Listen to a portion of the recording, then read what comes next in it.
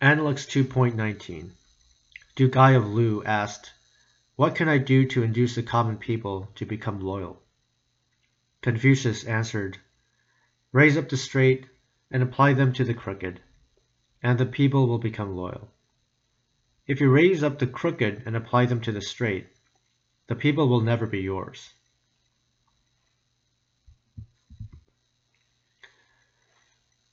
Let's do a little history here. Confucius's home state is Lu, and his ruler is Duke Ai. And Lu is a kind of kingdom within the larger empire of the Zhou dynasty. Zhou, if you want to look this up later.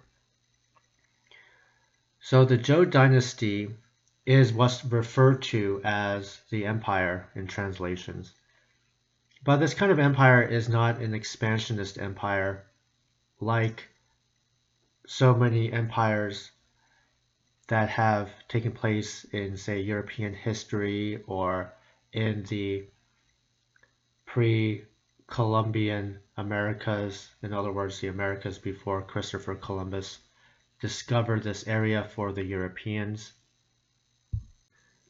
So we have here a situation where there is a very long-lived dynasty.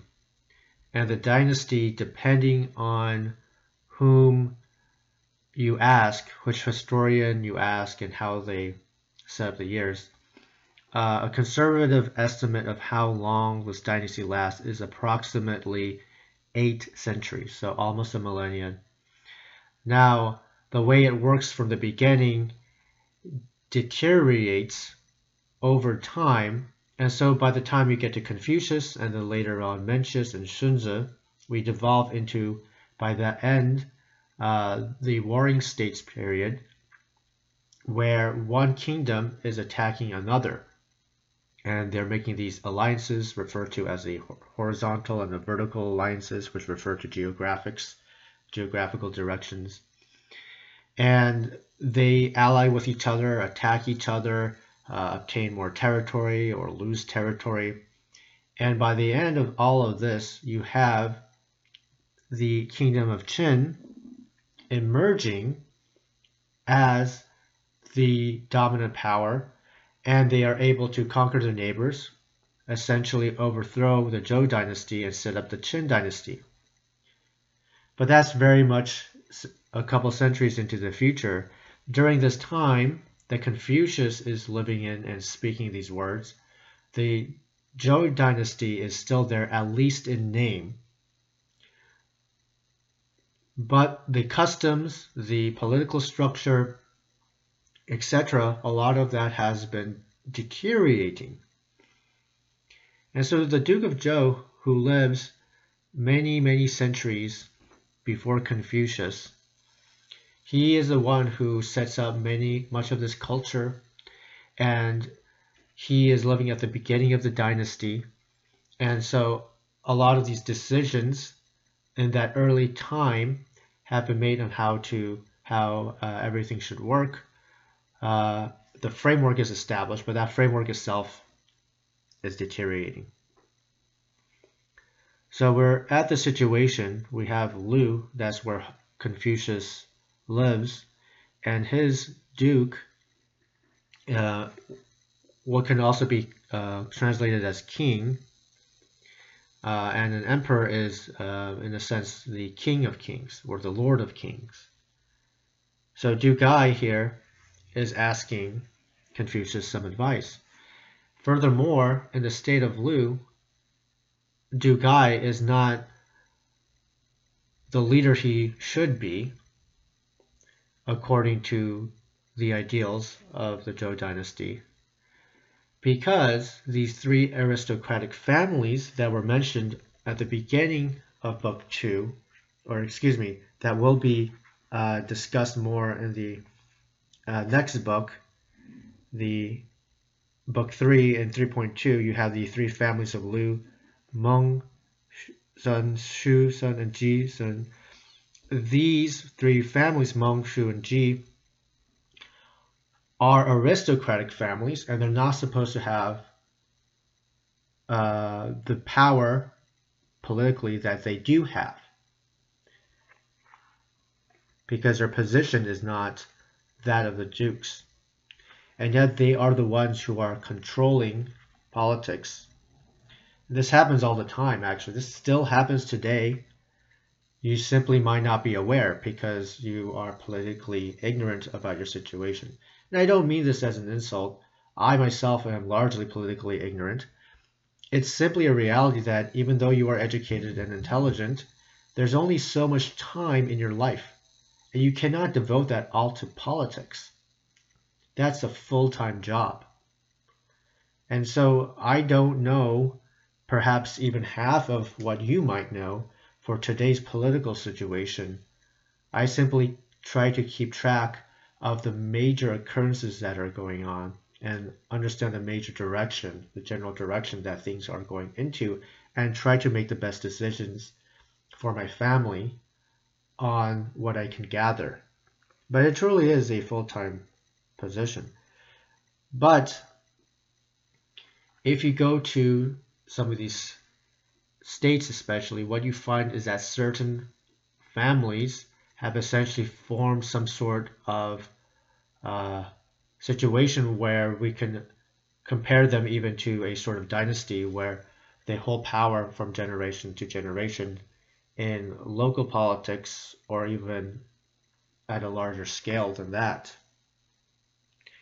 So this happens all the time. This happens in every country. There's not an exception to this. And that has a lot to do with the fact that political power has a lot to do with connections.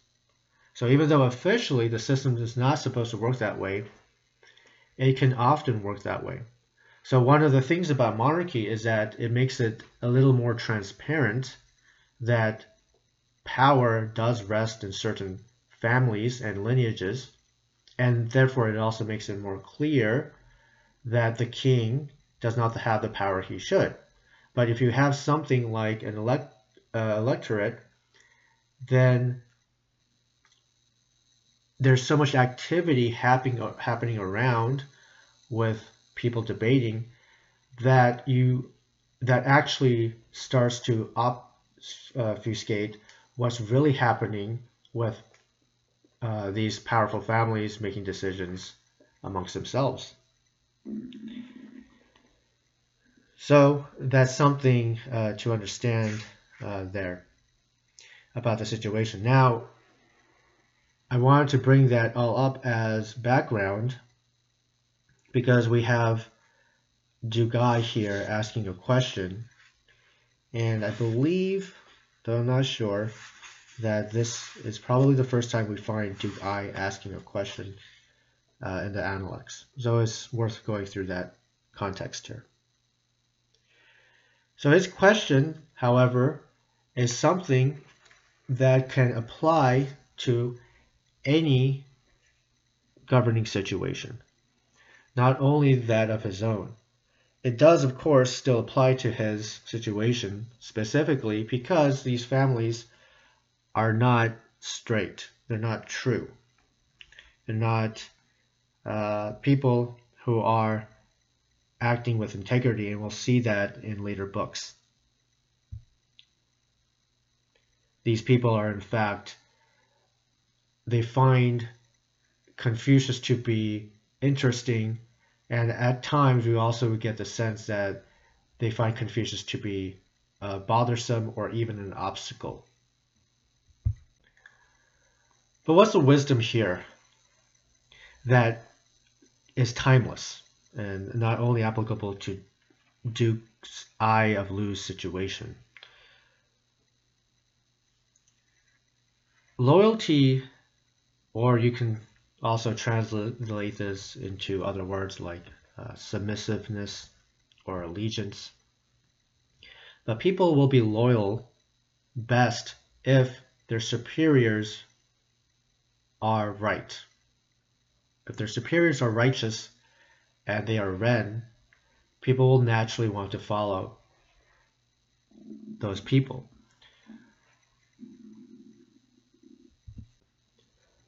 Now, this is always a tricky thing to discuss, because if you find a random person and he's impoverished, uh, but he is true, he is straight, he is righteous, he is red, it still won't matter, because the common people look towards those of status and respond to those of status and power. So if he's just a random person, it doesn't have the same effect.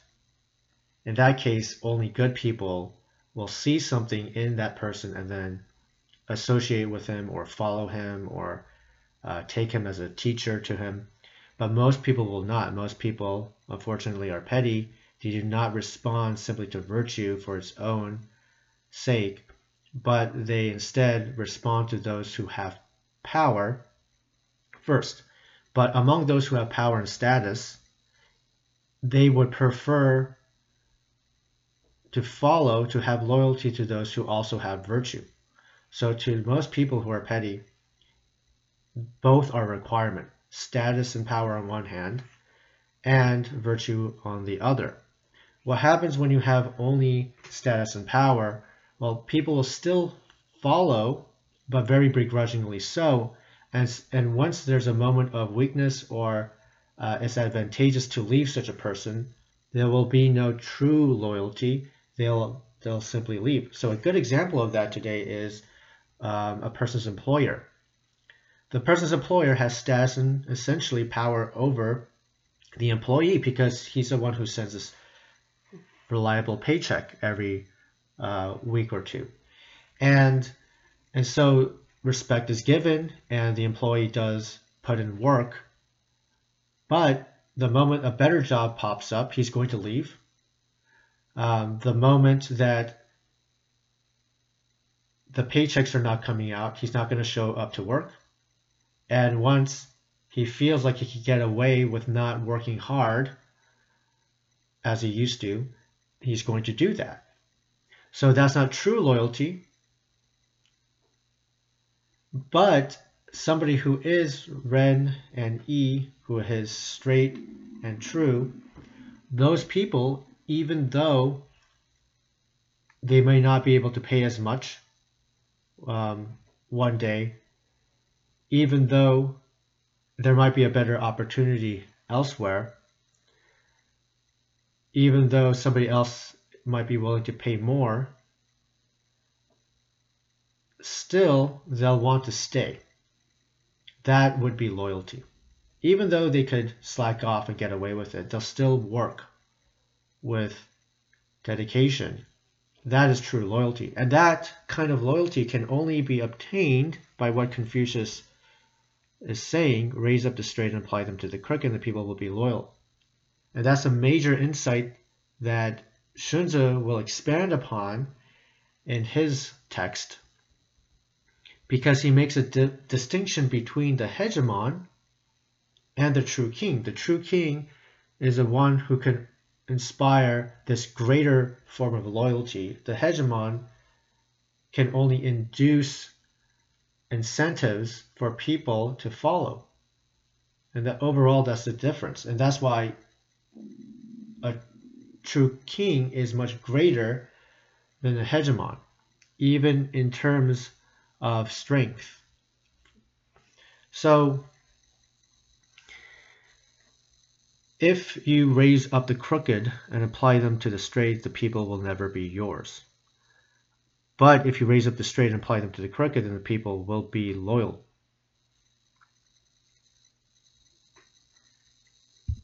Speaking of Xunzi, he has this great metaphor about the press frame and the ability for what's called the press frame to take crooked wood and straighten it out. And this technology probably still used today. I'm not an expert on this, either historically or in terms of its modern forms. But a lot of wood out there, of course, is not straight. And wood needs to be straight for it to be useful. And back then, even when they're making chariot wheels, chariots chariot wheels come from wood, and you're not going to always find a giant tree with a wide enough trunk and cut a circle out of that wood. So back then, they had to figure out ways to make straight wood curved and crooked wood straight in order for it to be useful for its purpose. And this is Shunzi's great metaphor for explaining that human beings are originally bad and need to be worked on. They need to work on themselves in order to become something else. And so he has these metaphors of taking crooked wood and straightening it out, or taking straight wood and making it curved, because that is a very labor-intensive process. And his whole point is, the way that you are born, you should not be satisfied with yourself. And you cannot simply live life and naturally mature into a good direction. What you have to do is you have to learn, you have to study, you have to work on yourself, you have to examine yourself, you have to discipline yourself, you have to find a teacher who helps you in all these aspects. And then you can become a virtuous person. You can't let it happen on its own. You can't simply hope for the best and not do much. You can think about this as similar to if you have any experience in sports. When you start out, your body is weak, it's soft, it's not worth for much. So your original physique, your original ability is not much, is lacking. That doesn't mean you don't have potential. So if you work very hard, if you do your exercises, your weightlifting, your stretches, you work on the fundamental techniques in your sport, how to throw the ball or how to throw a punch. If you do these things, then one day you could be a great sportsman in your sport, a great athlete. And you find a coach. That would be like finding a teacher. You find a coach to help you, to point out your weaknesses, to work on where you're soft, and to take advantage of where you are naturally talented. You need that coach to get to know you well. And that's actually what Confucius is doing for his students, and that's what I do for my students who I work with on an individual basis. So if you would be interested in that, you can always go ahead and try to contact us at rekindleradiance.com. So we have here raise up the straight and apply them to the crooked. That's a metaphor that's similar to the press frame. Raise up the straight. The press frame, of course, is crooked. The press frame is, of course, straight. And then the crooked is like the wood. And so the press frame is up there, and it comes down and puts the correct pressure on the crooked, and eventually the crooked itself becomes straight. And because of that, the people get to have justice, and the people will become loyal. Very few things are as discouraging as seeing that the crooked are above you.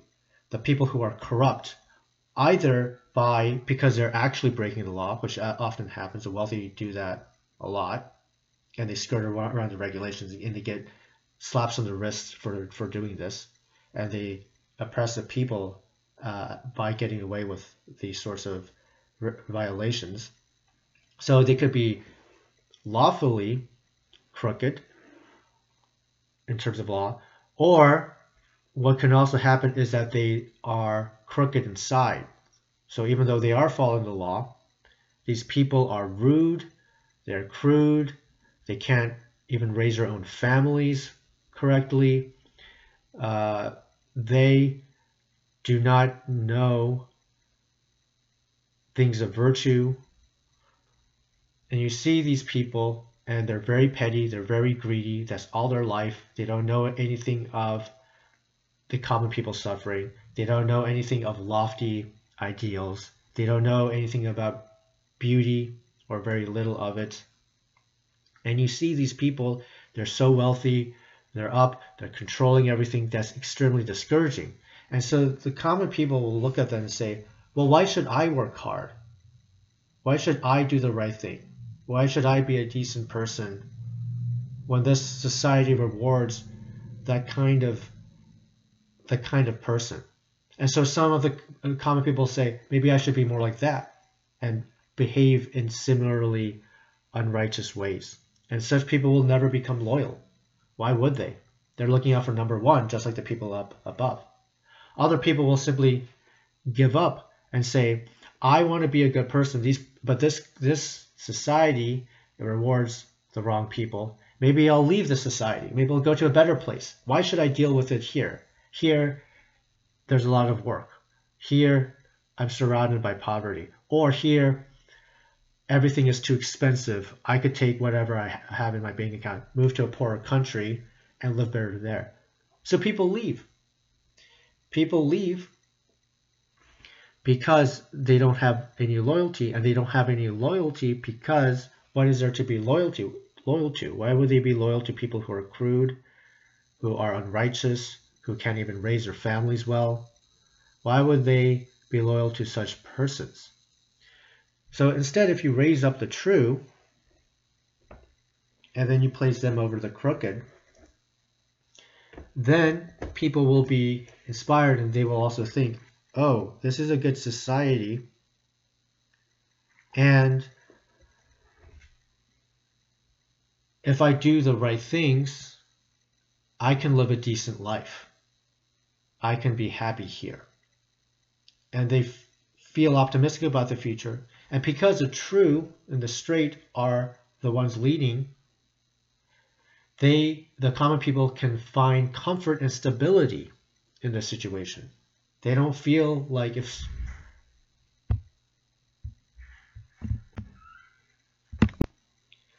so true loyalty is one when another person believes in you, believes in your goodness, and then they want to follow you through thick and thin. That's what true loyalty is. It cannot be purchased, it cannot be incentivized, it cannot be coerced by force. You cannot force people to be loyal. You can only get loyalty because they believe in you and they have these feelings of affection towards you. And that all comes from your goodness. That all comes from your virtue. You don't have to just only think about this in terms of, oh, if I were the king. You can think about this in your own relationships as a human being. If you want a happy marriage, if you want a faithful spouse, work on yourself. Don't. The way that other people go wrong is that they try to use a different kind of incentive. They use things like gifts and very overt. They use these overtures. And so fancy gifts, this is a common mistake that a lot of young men will make. They'll try to give a really expensive gift to this girl that they like, and it's not going to work. That's very similar to an incentive. And you don't want people to, of course, be with you because you're giving them expensive things. There's a word for that. And I'm not going to say it here, but that's not something that you want. You want genuine faithfulness. You want genuine loyalty. You want that zhong from the other person. And that's not up to you, but what you can do is you can be a good person. So if you're a genuinely good person, if you're a virtuous man, this entails a lot of smaller virtues within it. To be virtuous contains a lot. So being wise would help you become virtuous, being ren, being benevolent, being caring, compassionate, thoughtful, being confident in your actions because you are wise, being courageous, acting when it's appropriate to do so, and not cowering because you might fail. These characteristics together will constitute virtue.